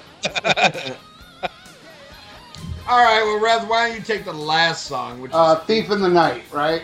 Yes. Hold on. I didn't talk about Turn on the Night. I'm sorry. Yeah, I mean, I'll be guilty of redundancy. I mean, we all said all our clever little lines of this horrific song, and Czynszak mentioned the Diane Warren aspect. Total Bon Jovi ripoff. One word comes to mind: yuck. I mean, that's it. Wang, let me ask you one question. Sure. You saw this tour, right? Certainly did. I saw this tour March 30th, 1988, a night before Sabotage. Okay. Well, when you saw Sammy Hagar on the Little White Lies tour, did he play this? Well, I don't know if I saw that specific tour, but yes, I did see a few of his tours. I don't know. Anyways, I digress. Thanks a lot, Wadzilla. All right. I'm sorry I had to do it. All right. Yeah. Chris Czynszak, what do you think of Thief in the Night? Thief in the Night, this song, the way this song is produced is the way the entire album should have been produced. Because you can tell a marked difference in how the song sounds compared to the rest of the songs. There's lots of guitar, bass, and drums. There's no keyboards to be found anywhere in this song. And I think this is a damn good Kiss song, and it's one of my favorites from that entire era. I will take this over the Wendy O. Williams version any day. I think Thief in the Night is a very underrated tune. Nice. Yeah, it is my second favorite on the album after No No No, but better than the Wendy O. Williams song. No, I'd say it's pretty much the same because I never liked this song, not even the Wendy O. Williams version. And I love that album, by the way. I really do love the Wow album. But this was like one of the weaker songs on the album. And I think what Kiss did was pretty much, I mean, yeah, definitely vocally different and musically I guess it's a tinge different. But it's still, it's lackluster. It goes nowhere. It's unmemorable. But, hey, it's my second favorite off the album. All right, Bill Wang. What he just said, Dr. Buck. No, I mean, come on, let's think about it. Stupid lyrics, stupid song, pure garbage, zero chopsticks. Oh, okay, one more thing. Bill Wang, when you saw Van Hagar on the Balance tour, Oh, fuck you! did they play this? I used to do a lot of drugs back in those days. So, All right. Anyway, I digress. As we were saying, talk about Bang Tango, Mr. Metal. Bill. I never saw Bang Tango live 32 times. Yeah, but Bill, you got to remember, Ian was buying Van Hagar albums back then. Something he I failed to wasn't. bring up. I was just chopping up lines on the CDs. Bam! So what the fuck? Why the fuck, Ian? You're goofing on poor Bill here. You were actually paying money. Exactly. So much for your place to stay in San Francisco. Bam! Hey, no, I never paid my money. My poor grandparents paid for it. But Even worse. yeah, I know, right? I am a Fucking worthless. abusing the elderly. Exactly. You're supposed to respect your family. That's bullshit. right. God. Yeah, well, now it is a hate crime. In the 80s, it was just, it happened. No wonder he hates Right. the elder. All right, love it. I love it. This is tied for my favorite, and in hindsight, this is probably my favorite song on the album. And I think Sinzak hit on a good point. The rest of the album should have sounded like this. Amen. You know, no keyboards, no fucking bells and whistles, no kitchen sink, no Bon Jovi-esque chorus. Just like the band playing. No Paul Stanley. Yeah, exactly. No Kiss. and I agree. I do think it's better than the Wendy O. Williams version, though I do like the Wendy O. Williams version. Oh, I like it too. I gotta say, you know what, man? You really think about it, Asylum was a fucking fluke. How the hell did they, in the middle of all this bullshit, come up with a decent album without Vinnie Vincent? Ain't that weird? Well, because they wrote a song that's almost better than fucking Stairway to Heaven. It's called Tears Are Falling. Although, I honestly, to play What song? well, It is my song. to play I know. conspiracy theorist, I saw on the internet somebody had claimed that Paul Stanley ripped off some female songwriter on Tears Are Falling and never gave her the credit that she deserved. So who knows? Maybe they fucking cheated their way. No. Actually, no. The story is that he did rip off this singer, but she's so ashamed she didn't want no credit. You don't like Tears Are Falling, really? That song fucking sucks. But you love. I love that song. Ralph, No, come on. sorry. That song rules. Bill, we gotta like disagree on that like- one. We Are One is Yeah. the song. I like, disagree on I like two We things. Are One way more than Tears Are Falling. Yes. Yeah. Oh my goodness gracious. Yes, I Yeah. do. Yes, I do. Yeah. So Wrath, much like Ryan White, proves you don't have to be gay to have AIDS. No shit. Okay. Damn. Wow. That is so offensive. Oh, come on. Yeah, I know, right? Ian, stop it. That was offensive. Oh, come I on. didn't- He's I dead. didn't think it was wrong, Ralph. I just said that's offensive. Oh, God. All right. Well, that is our review. Well, hold on. There's a few things we should talk about. There was some songs written for this album that didn't make the cut. And one of them, I think, would have much benefited the album is Sword and Stone. I don't like Yes. it. I don't like it. You know, like I love it. It was recorded by a band called Bonfire for the Shocker soundtrack. I like that band, Bonfire. They had a song called Star War that was really good. Yeah, Bonfire is a good band. Yeah, Bonfire was cool, yeah. I think that's a great song, and I don't know why it didn't make the album. I think it's much better than a lot of the songs on the album. What do you think of Sword in the Stone, Chris and Zach? Oh, I love it. I think it easily could have replaced Bang Bang You on the album. There you go. Bill Wang, are you familiar with Sword in the Stone? Yeah, I certainly am, but that's not saying much. But I agree with you guys.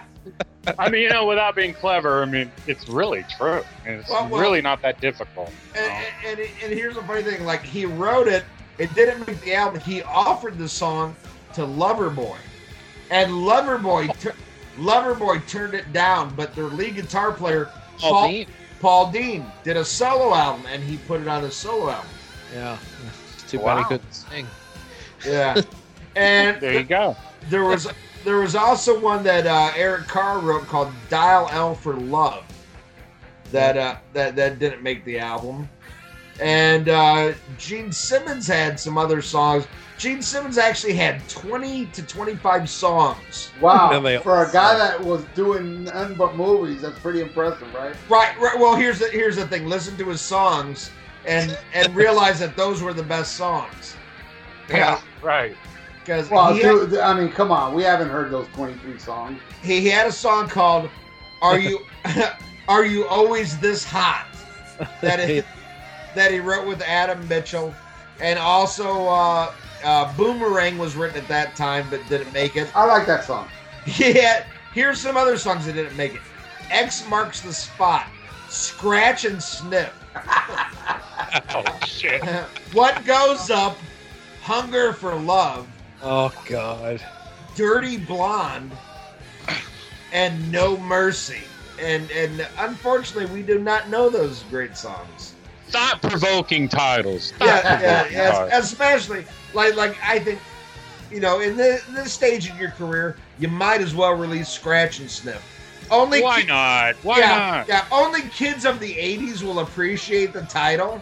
Because we actually had Scratcher Sniffs, but...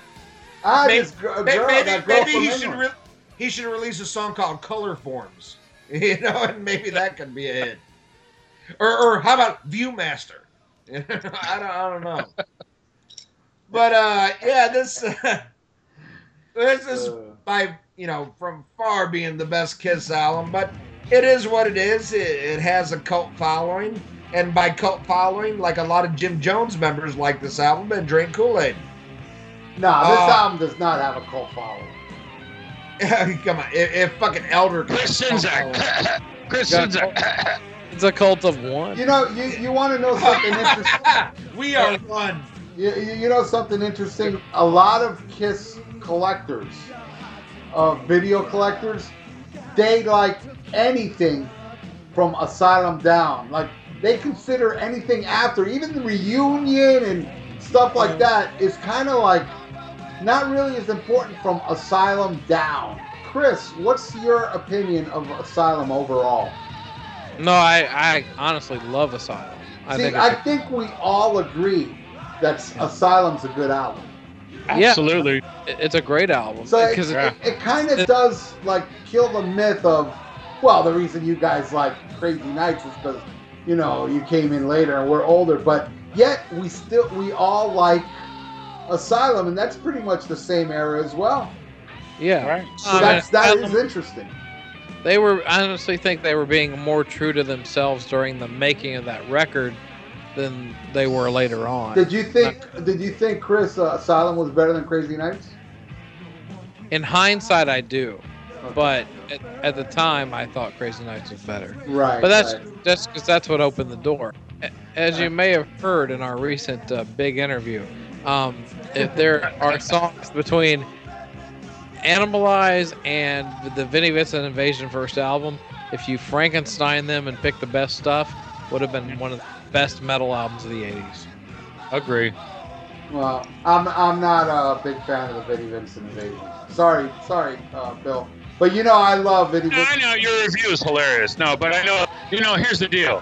You and me saw Creatures tour. Enough said. Bam. Exactly. And we both saw Vinnie Vincent Invasion. I saw him open for Alice Cooper. Oh, right. You saw the tour prior to the Iron Maiden. Exactly. I saw, and I got to tell you, I mean, the reason why I'm a big Vinnie Vincent fan with Kiss is because I felt like Kiss restricted him.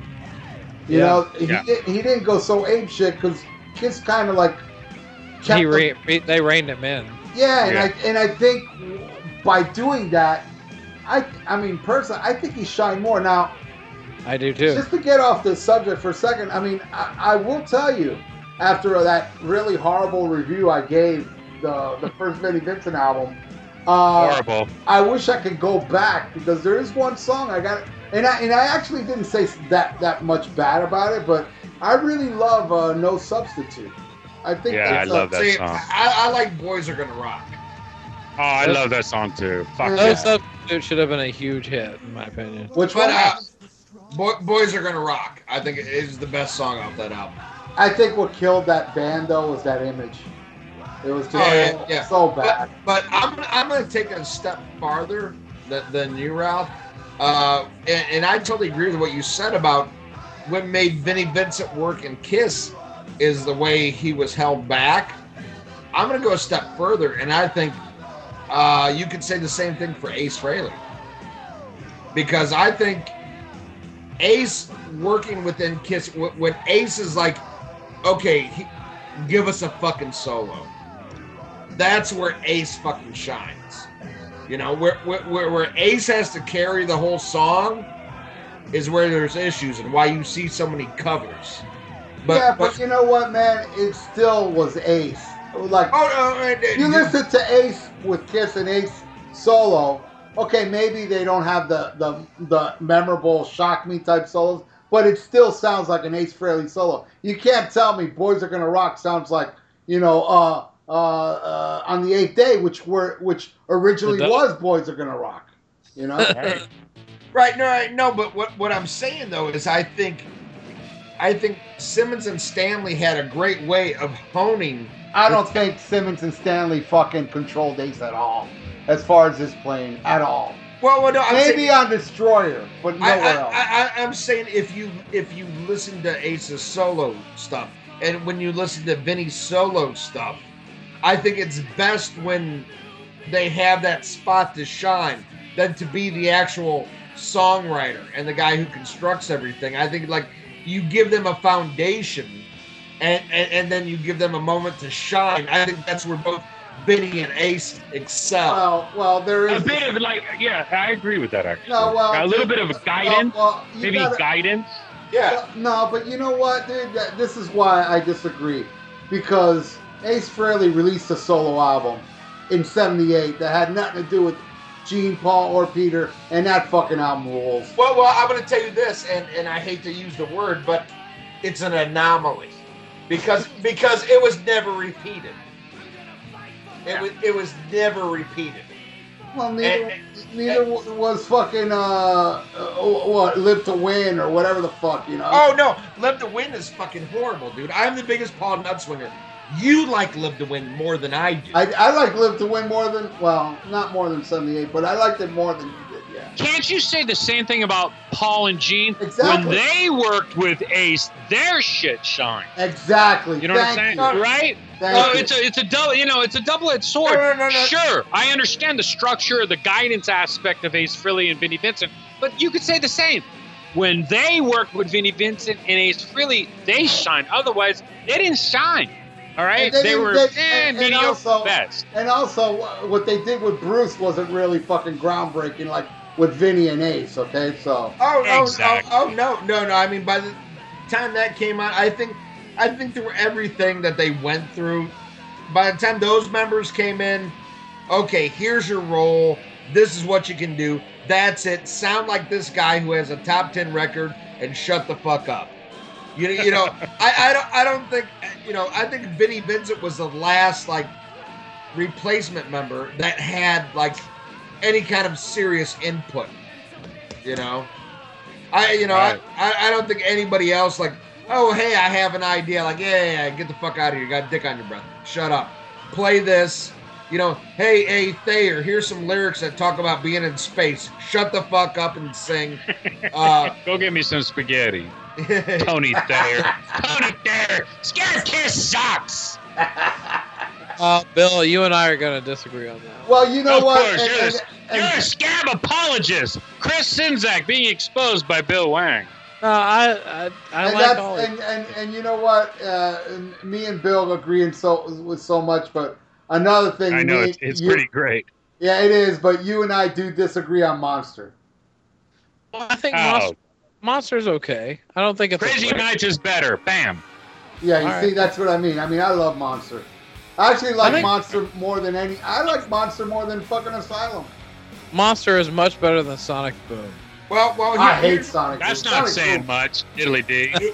I don't know what the fuck Bill Wang's bitching about when he saw Van Hagar 37 times. You are such a dick. I love Let's you. talk about Bang Tango's debut. Anyways. I never saw him live. I'll take Bill's side. I actually like some of the Van Hagar stuff. No, I don't think Bill likes. Bill, you like that shit? I didn't say I liked it. I said I saw it. Okay, I saw it too, though. I'm sorry, what'd you say? But no, hold on, man. I can't be two-faced. Revisionist historians I despise.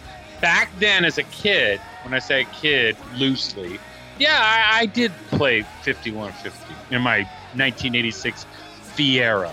Okay, and my, Yeah, No, I like to be quite honest, yeah, driving around San Francisco doing rails. Yeah, I did listen to that album. All right, and it was a matter of reflection, looking back on it, that I look back and I go, God, this is horrible. Well, I think Ian is way too hard on Sammy Hagar. I don't. Chris, you're breaking up. Yeah. I don't hear him well either. Yeah. Well, yeah. well, I mean, honestly. Oh no, hold on. No, it sounds like you lost your fucking mind. I'm sorry. I can't. I don't think Ian's hard enough. Really? I mean, is it that bad? It's really? probably. It I really think is, it is dude. bad. It really is that bad. That's It just really is. idols, and then they came up with Look, that shit. I mean, look, come on, I don't look, blame Chris. one. Chris, here's the deal, man. Here's the deal. Sammy Hagar would be even less popular than Rick Springfield today if it wasn't for Van Halen. That guy milks his solo career like it was like this big thing. Sure, he sold some records, VOA, 3-Lock Box, but so did Billy Squier and a bunch of other handful of people that don't matter anymore. He still matters because he played on multi-platinum albums thanks to Van Halen. Okay. So, your gripe mostly comes from what he says in interviews. Is that right? He was No, as no, no, big as well- Van Halen of VOA tour compared to 1984. I mean, that's pure No, bullshit. yeah. Here's the thing, Chris. Yes, that does fuel my hatred for the guy. Yeah. But dude, I was there, dude. I even saw Sammy Hagar open for Journey on the Frontier store with Aerosmith. Whoa. Ralph, I think you got a little bit fucked up. Oh yeah, They that's were- right. Oh, yeah, That's see, right. Ralph, now, see, he abuses me. Okay, so Ralph's being honest. Yeah, Here we go. no, but Journey opened up for Sammy That's Hagar. right. I forgot. And Sammy Hagar headlined that stadium that day. Was that 3-Lock Box tour, Oh, Ralph? it might have been. I know it wasn't Drive 55 yet. Right. 82, I think, was 3-Lock Box. Yeah, and, Frontiers and Rockin' a Hard Place Aerosmith. But yeah, but here's the thing. I really don't like the guy musically. I never did. I never ever did. But then, I see him talk about how he's so big. And I'm like, dude, you would be nobody today if it wasn't for Van Halen. You'd be playing State Fair opening for Rick Springfield. I agree with that. Billy Squier is Yeah. a bad example because I think Billy Squier can do a good theater tour. What I don't know if you guys know this, but Billy Squier is mega rich because he's the most sampled rock artist to rap records. All right, well, here's where I get to school you, Ralph, because you said Billy Squier is the most sampled artist. Actually, Sammy's the most sampled artist because if you listen to any album, the silence in between tracks is the applause at Ribfest for The Circle. Yeah. And so he makes more money off of that than he does off his shitty tequila. You don't even like the Montrose stuff that he did? Yes, I do. Okay. Here's what. Oh, we all agree the first mantra is brilliant. The first mantras, I hated Paper Money. I thought that album sucked. Oh, me too. I hate that too. Van Halen is my be-all, end-all. As much as I love Kiss, my favorite American band of all time is Van Halen. Mine as well. And that's another thing. You know, not me, Kiss. And it's like somebody coming in and like fucking your mom right in front of you. Oh, come on. You don't hate me that much. Ralph does it every Sunday morning. What are you talking about? Yes, but Ralph can sing. Ralph has Good point. Ralph has better lyrics. I can sing, so be quiet, Chris. Don't say nothing. Yeah. You know, and let's be honest. Anybody who joined Van Halen that year, it would have done great because they were so big. It's all about the name. It's all about that shit. That's what people, you know. That's why you see all these bands fighting and suing over a fucking name. Let me play devil's advocate for a second here. The first Van Halen album came out, was it 78? Yes. So 6 years later, 84 comes out, right? Yes. So that's the end of the Dave era. So OU812 comes out the next year, 85. And then 88. Yeah, OU812 came out. 5150 came out. Okay. 86 was 5150. OU812 was 88. Okay. Well, anyway, so they pretty much right away pick up with Sammy, and then 5 or 6 years later, the Fuck album comes out, which has Right Now on it, and you can't deny Right Now was a massive hit. It was. Oh, but nobody cares about it now. It didn't stick around like Running with the Devil. You know what I'm saying? Right. Longevity is, you know, he's right. He's right, Chris. It's of the time. It's of the time. You're not going to hear Right Now like you're going to hear You Really Got Me. Yeah, people remember Right Now like they remember Crystal Pepsi. And you got to remember, You Really Got Me came out how many years before Right Now? And it still trumps it, you know, today. I'm just playing devil's advocate.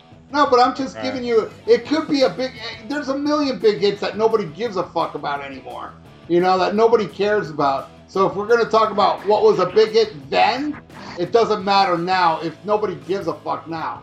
It was of the time, you know. I would argue that some people still do give a fuck. Yeah, but not as much as You Really Got Me. Yeah, that didn't sell as that wasn't as big.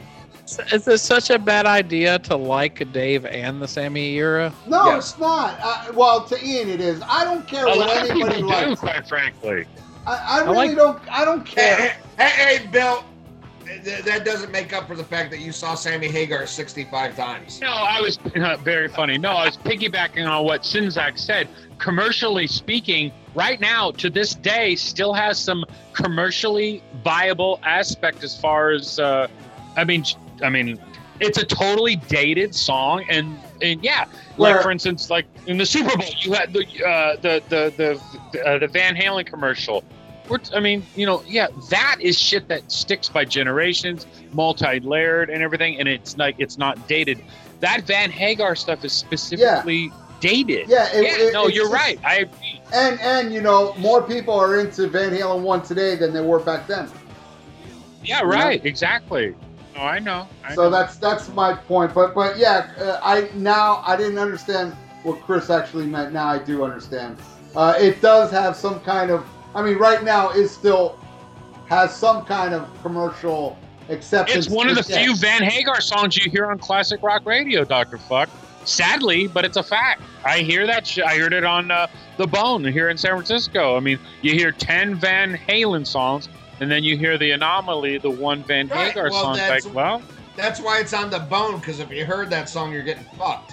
Well, that goes without saying. Anyway. All right. Well, I don't know how we got onto this, but we can all agree. Awesome discussion. Discussion. We can all agree, as long as we silence Sinzak's mic, that Van Hagar sucks. So let's go into pick of the week. And Chris Sinzak, as long as you don't pick Van Hagar, we're gonna let you say your pick of the week. Well, my pick is OU812. No, I'm just kidding. No, I'll pick something I think everyone here that we're talking to in the virtual room will like. Talking about 1980s, the Michael Schenker Group album. Oh, yeah. Nice. This album is fucking awesome. Yeah. Came out in August of 1980. Produced by Roger Glover from Deep Purple. Of course, the big song off this album that you'll still hear once in a while on the radio is Armed and Ready. And damn near the whole album was written by Michael Schenker and Gary Barden. Man, talk about a 1-2 punch with these two guys. I mean, this is as much, you always hear about Judas Priest and Iron Maiden and stuff. But man, this album is so ridiculously overlooked. And this should be like up there with like a must that you need to have in your album collection. August 1980, Chrysalis Records, produced by Roger Glover. Got Gary Barden singing, Michael Schenker playing guitar, Billy Sheehan on bass, Denny Carmassi on drums. Fucking Michael Schenker group, dude. Don Airey on keyboards. I mean, it's a classic that should be a classic, but not enough people know about it. So that's my pick of the week. And that's Nice. a great pick. That is a really good I love it. I prefer the second album, but I still love the first one. Thank you. All right. Great pick. All right, Bill Wang. Bill Wang, Burning Down One Side, Pledge Pen, Slow Dancer, Fat Lip, Robert Plant, June 28, 1982. Robert Plant, Pictures at 11. My favorite Robert Plant album that he's ever done, aside from Led Zeppelin. Love that album, and that is my pick of the Dude, week. Bill, that video. You seen the video for Burning Down One Side? Oh, I love it. Dude, you know that part where he opens the closet and that blonde is tied in there? Yeah. If you guys excuse me, I feel like masturbating right now. Let's all do a circle jerk. All right, Chris, on your knees.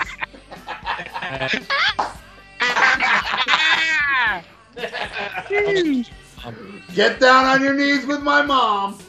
All right. Ian, I'm still thinking of mine. What's your pick of the week?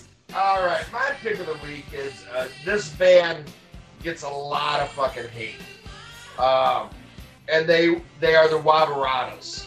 But before they were with Sammy Hagar, they were with Rupert. What a dick. They were with Rupert Holmes, who was famous for the Pina Colada song. Oh, wow. But there was Rupert Holmes, the Waberadas, way before Sammy Hagar ruined another band. I hate when that happens. Yeah. No, okay. Seriously, because I can't find that 8-track. I'm going to go with a disc that's right in front of me, and that is LA Guns' third album, Hollywood Vampires. And Nice. this was really lost in the shuffle. It was, tides were turning, musical flavors were turning. This was produced by Michael James Jackson, who produced Creatures of the Night, produced Lick It Up. Wow. I didn't Yeah. know that. Yes, and there's some great Over the And Edge. Armored Saints, The March of the Saints. Oh, he produced that one too? Oh, Yes, he did. nice. All right. Oh, shit. Wow. Yeah, this one came out, had Over the Edge, Some Life or Love, Kiss My Love Goodbye, Crystal Eyes, It's Over Now. There's some great songs on here. I'm a big fan of LA Guns, especially the first three. I think were amazing. I think this album in particular had the best production. Kiss My Love Goodbye was the first single and video, and it did okay, but it didn't do as good as like Ballad of Jane, which I'm not a huge fan of, but I love that album, Cocked and Loaded. But I think this is a classic where like if you like that era of like 80s rock and you go back to listen to this, I think you'll be pleasantly surprised. It's a solid rock album. LA Guns, Hollywood Vampires, my pick of the week. Love it. Good pick. All right, my pick of the week is my favorite Gary Moore album, Corridors of Power, which I did a review on YouTube, my YouTube channel. I don't know if YouTube took it down or not, but this album is amazing from beginning to end. You have Ian Pace on drums, Neil Murray on bass, and Don Airey on keyboards, with the late great Gary Moore on vocals, guitar. With man, I'll never forget the very first time I even knew of Gary Moore, because I didn't own Black Rose or none of that shit. There's this thing down here called the Youth Fair, and there was a big traffic jam to get into it, and they played End of the World on the radio. And End of the World, if you guys know, is a song that starts with a blistering guitar solo that lasts about 2 or 3 minutes. And I was in the car going, who the fuck is this? And I actually, we got into the fucking, the place to park, and they played a song or two after that song, and I was like, no, leave the car running. I gotta find out who the fuck that was, And yeah, the guy said Gary Moore. I ran out and bought the album. Dude, this album is so good. Like, I can't wait until tomorrow is like one of the greatest songs ever written. Oh my God, it's just so. Don't Take Me for a Loser. Always Gonna Love You. The cover of Wishing Well. End of the World. It's just rocking every night. The whole album is solid from beginning to end. And one of the biggest reasons why Gary Moore shot up to definitely in my top 3-4 guitar players of all time. That is my pick of the week. Gary Moore's Corridor of Power. Corridors of Power, my favorite of his solo albums. And I love his next one, Victim of the Future, was great as well. But that one, Corridors of Power, is very special to me. And that's my pick of the week. Well, that is a great pick. And Ralph, I want to thank you for turning me on to that album because I had no idea about it till I saw your review, and I love that fucking album. Awesome. Absolutely. All right, well, let's go into Fan of the Week. And Fan of the Week this week is a friend from Down Under, and his name is Tez Fraley. I don't know if he's related to Ace Frehley, but you never know. But Tez Fraley, man, you're on the Facebook page.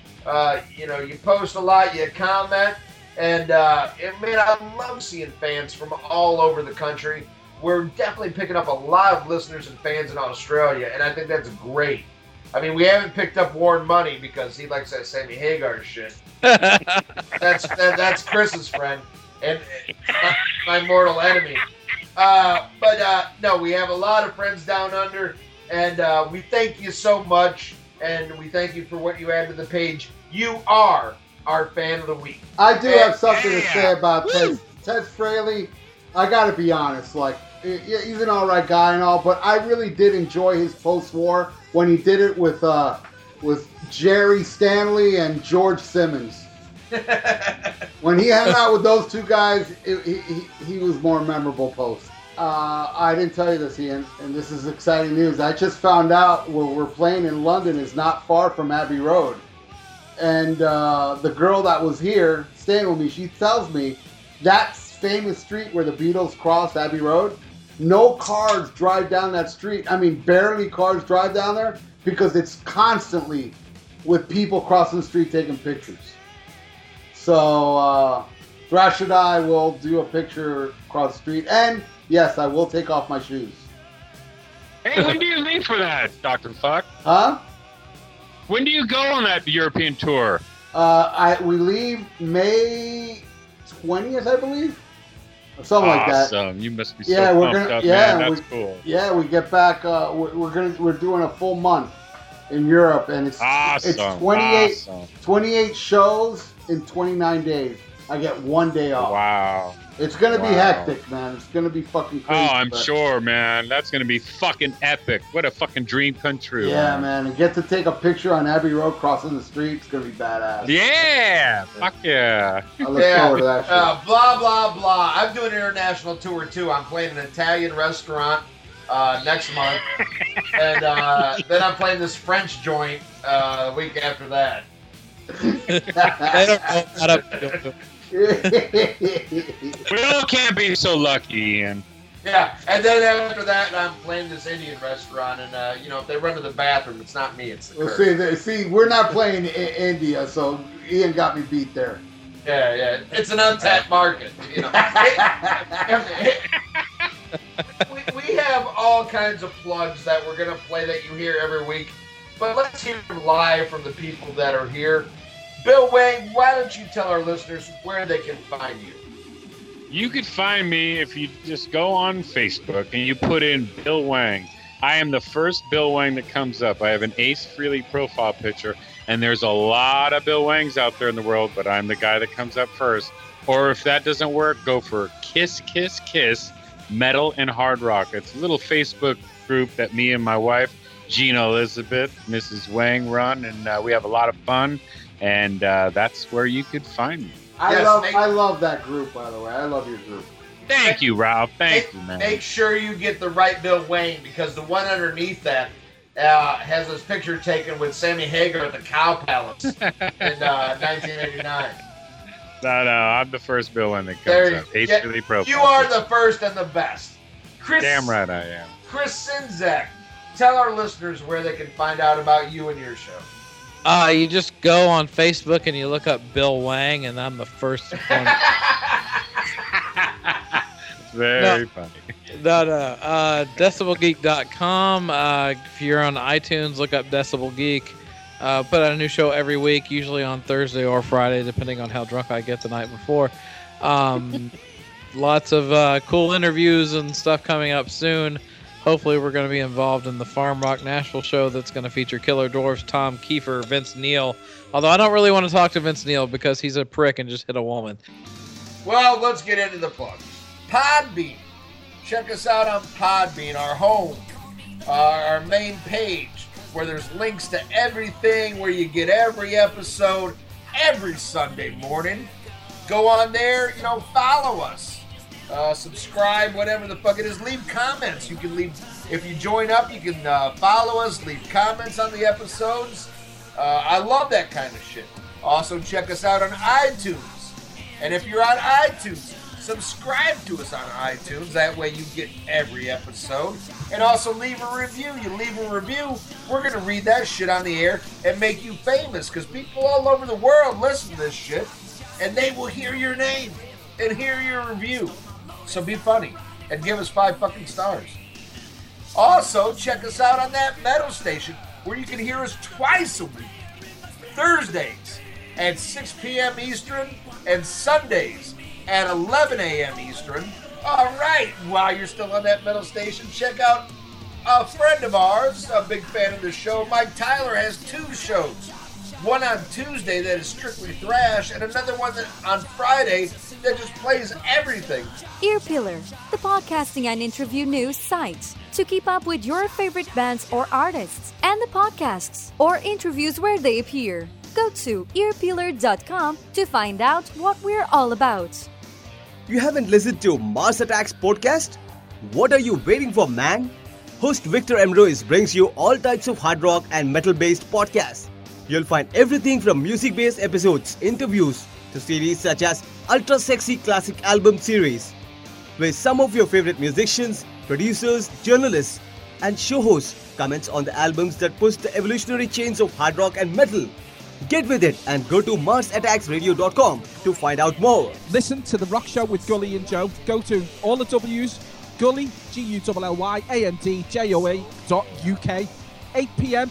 UK time, 3 p.m. Eastern. The Rock Show with Gully and Joe. Listen to it, don't be a cunt. All right, Kiss Army.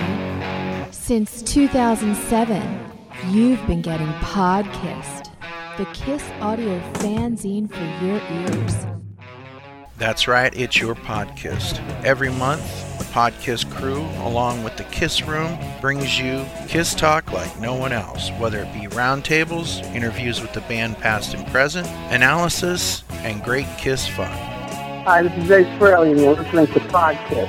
Hi, this is Bruce Kulick, and you're listening to Podkissed. The Podkissed, the Kiss audio fanzine for your ears.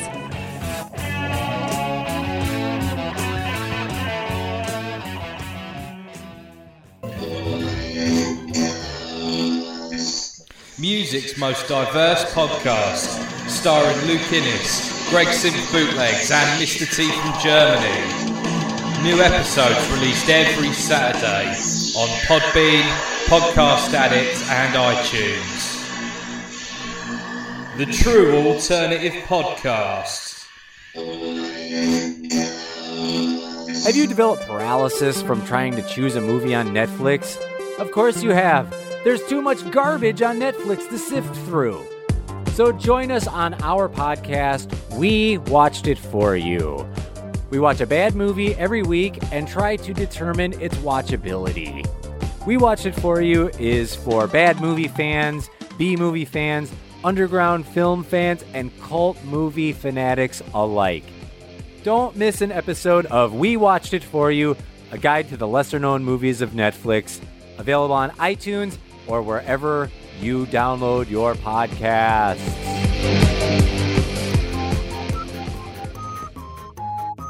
Hello, this is Lee Gerstmann, and I listen to a show called Wadzilla Rock. It's on a station called ThatMetalStation.com. I love the show. Ian Wadley does music, heavy rock from when I was younger up until now, and he's got an extensive bunch of cool shit that he plays. And I love humping my dog in memory to those tunes. Check it out on Saturdays, 11 a.m. Eastern Time. That is Wadzilla Rock on ThatMetalStation.com. Thank you. Hey, it's me, Bill Wang. Make sure you listen to the Dr. Fuck Show Thursdays, 8 p.m. to 10 p.m. Eastern Standard Time, and of course the replay Sundays, 1 p.m. to 3 p.m. Eastern Standard Time on ThatMetalStation.com. Diddle, diddle. Oh, yeah, I fucked up. Bam! All right. Well, if you love that episode, and we know you did, come back next week when our special guest is Kiss's own Paul Stanley, where he comes here to defend his solo album, Live to Win. And I have a sneaking suspicion he's going to lose. But that's next week on the Rock and Metal Combat Podcast.